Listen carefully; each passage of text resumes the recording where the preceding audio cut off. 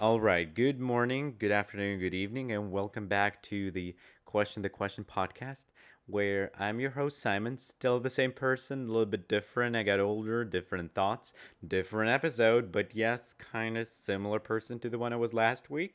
Anyways, welcome back to the podcast where we talk about philosophy in our daily lives and something that allows us to question the world. Like, what just accept it as is? Isn't that more fun to just wonder, like, why should I accept it as the truth? Because that's the human spirit, Like, think about it, kids.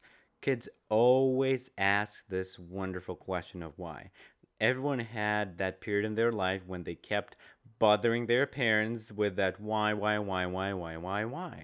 And it is important for us, I guess, even like to become a true human, one needs to always ask this question of why. And for today's episode, I couldn't really come up with any topic, like for real. For real. And then I found it reality. It might sound a little bit crazy, but bear with me. How do you know that this world is real? How do you know that my voice is not your dream? Maybe you're dreaming. How do we know that? And like, I'm going to give you a spoiler. We will never be able to prove that actually objective world exists. In a way, it's kind of a faith thing like God.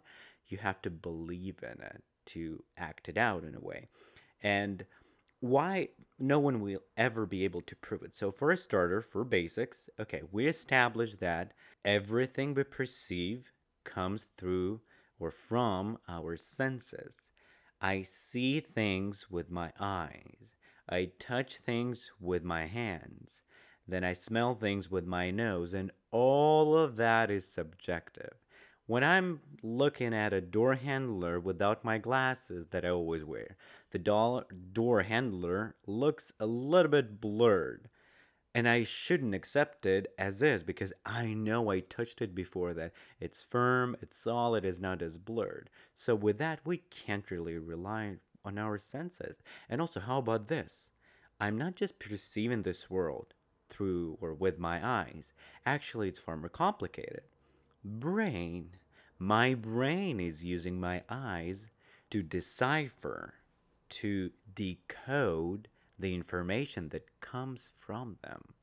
My brain uses my hands to explore the world, but the entire process of understanding it, thinking it, comes through that gray matter that is stuck in the box. That, well, I'm hoping it's kind of a pretty box, but nonetheless, in this box. And like, imagine if you were trapped in, let's say, like, dark room and there is no way out, but for some unknown reason, you're able to communicate with the world and have an image of it through some external things.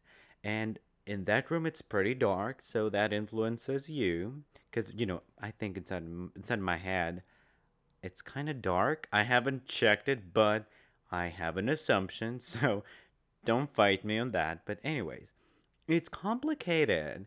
And with the entire world, like, we have to operate with each other, assuming that they exist. So it's really hard. And like all of the other problems in the world, now this when I can be sure that this world is real. And what about my body? What if, like, even when I hurt myself, that's not my body that is hurt, but instead those are just the perceptions that I'm having right now, that I'm experiencing in a way. Like, there was a British philosopher in the 20th century who used the cat argument. So let's say you're perceiving a cat. You're perceiving a cat that is hungry, so you fed the cat. Then you left for work, came back, and with your brain and logic, you're able to draw a conclusion that, okay, maybe the cat is getting hungry, but it's the same cat, so I need to feed it again. However, what if you're just perceiving a new hungry cat? In a way, how do you know that the tree fell in the forest? When you didn't see it, you didn't hear it. How do you know that your relatives exist when you are not perceiving them? You just have to assume. And that's how our world operates in a way. our science operates on this assumption that the world is real, so that's why we can have certain laws, certain methods, objective methods that work regardless of the circumstances. So we know what the outcome is going to be if they're more or less similar, right? So, but again, it's an assumption. There is no proof that the world is real. And when we operate as humans, again, assuming that it is, we have to use tools like passport, let's say, or your driver's license that kind of tells that, okay, some sort of reality exists. So we'll like use it, but we have no definite proof. And there was another philosopher who I really love. Like his arguments are so convincing that it's kind of hard to think about anything else in a way. So it was Berkeley, an Irish philosopher in the 18th century. So basically, he said that the only things that we're perceiving are ideas. We cannot perceive an object on its own. We are perceiving ideas. And let's say if you are dreaming, that thing is not real. And you feel that because you can't really say you know it again because you know everything through your senses and they kind of lie to you. So are those things real? No, because they're from your dream, but at the same time, they are ideas that you're perceiving. And so you can argue that everything else you perceive is an idea. So, in that sense, the world does not exist. But, well, Berkeley wouldn't be that smart if he didn't do that. He argued that the only way you can say that this world is real if there is an internal being that is perceiving everything at once, and for him it was God. So that justified the existence of the objective world. That kind of makes sense because, like, if someone's perceiving me and my relatives, then I kind of can say that, okay, probably then, according to that being, I am real and the objective world exists. However, what should you do if you don't believe in such thing? And again, we're running into a problem that we don't know. And the worst thing probably is we will never find out. And that's why also you can see, especially today, God gracious, today we live in the world where even like the truth, so to say, like more or less objective truth becomes relative. And when you read the news, like certain things change depending on who describes them. So we kind of lost this like what is a fact thing. So that's where most of the arguments come from. Because also like I remember I saw a video and so let's say some people got offended and the cop who showed up to solve the situation, he said perception is the reality. Like he said it accurately in a way because everything that we have comes through our senses. It's our perception. But at the same time, if you argue that there is no objective reality, then how can we have any courts? How can we have any communications between people if there is no this, constanta that we can always refer to? And I really like how Ayn Rand put it. So Ayn Rand, long story short, she was an American writer, even though she was born and raised in Russia, then the USSR. But she considered herself an American based on ideas because she argued that being American is not just being born there, it's more of a spirit thing. So, and she said that you can avoid the reality, but you can never avoid the consequences of avoiding the reality. It's so powerful. Like, and she also, I forgot to mention it. I'm so sorry. She was an objectivist, and according to her, she believed that objective world exists. So that's why we can communicate as humans. We can live. We can grow and things like that. So she believed that there is such thing as objective world. But anyways, coming back to that phrase, it sounds so simple, but at the same time, it's so profound. And speaking of personal experience, for instance, let's say there are certain things in my life that are trying to deny that no, that was not real. I could always change it. But then, they, let's say, ruled me regardless. So I had to not give in, but rather accept. But after I challenged it. So I made sure, okay, I guess this is really me. So I couldn't avoid the consequences of avoiding that reality. And that's why there was a period in my life when I had to, when the mess that I created by avoiding that reality, I had to sort out. I had to go there, clean it, like put the things where they belonged, make sure that all the trash was gone, and all the things that I broke with my decision to avoid reality, I had to fix all of that. I'm not saying that it was a bad thing because I believe that it made me stronger.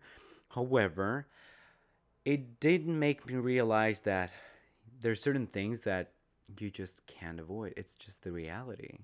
It's something that it doesn't matter what I like how I convince myself. It's just is. So in a way, through my experience, even though I perceived it through my subjective senses, I learned that the world exists. The objective world exists.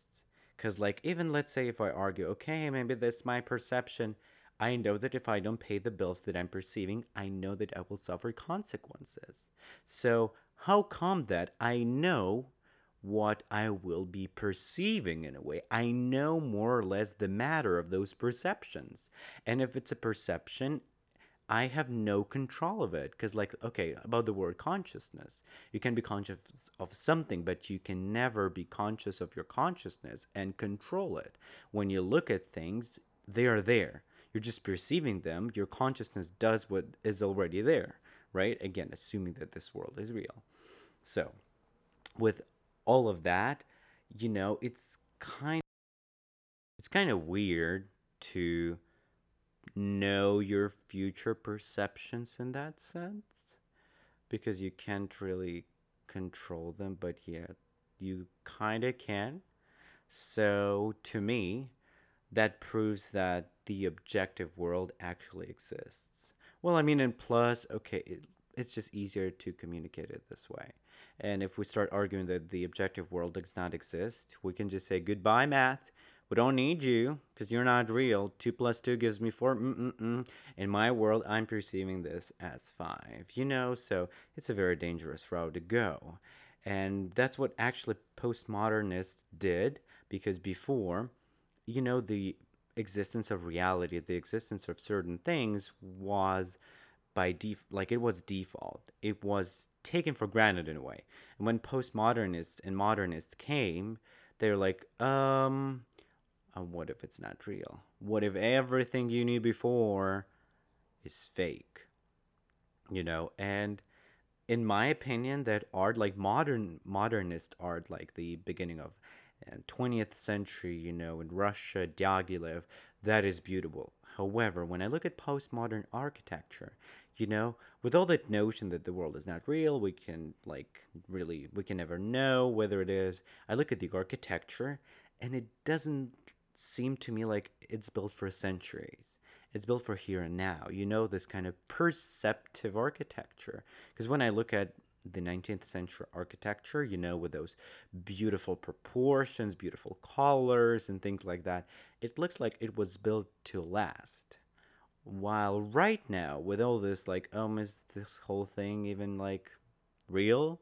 Those buildings look like they're built to enjoy that little, like flash of emotion, but not think about the future, not think about what's going to happen. Like when you look at, let's say, Dubai, the tallest building in the world at the moment, yes, it's gorgeous in its size, but at the same time, you have to clean it, because there are winds, deserts. Like you can think that you can build anything you want, but you cannot avoid of the responsibility for your choices. The consequences are real.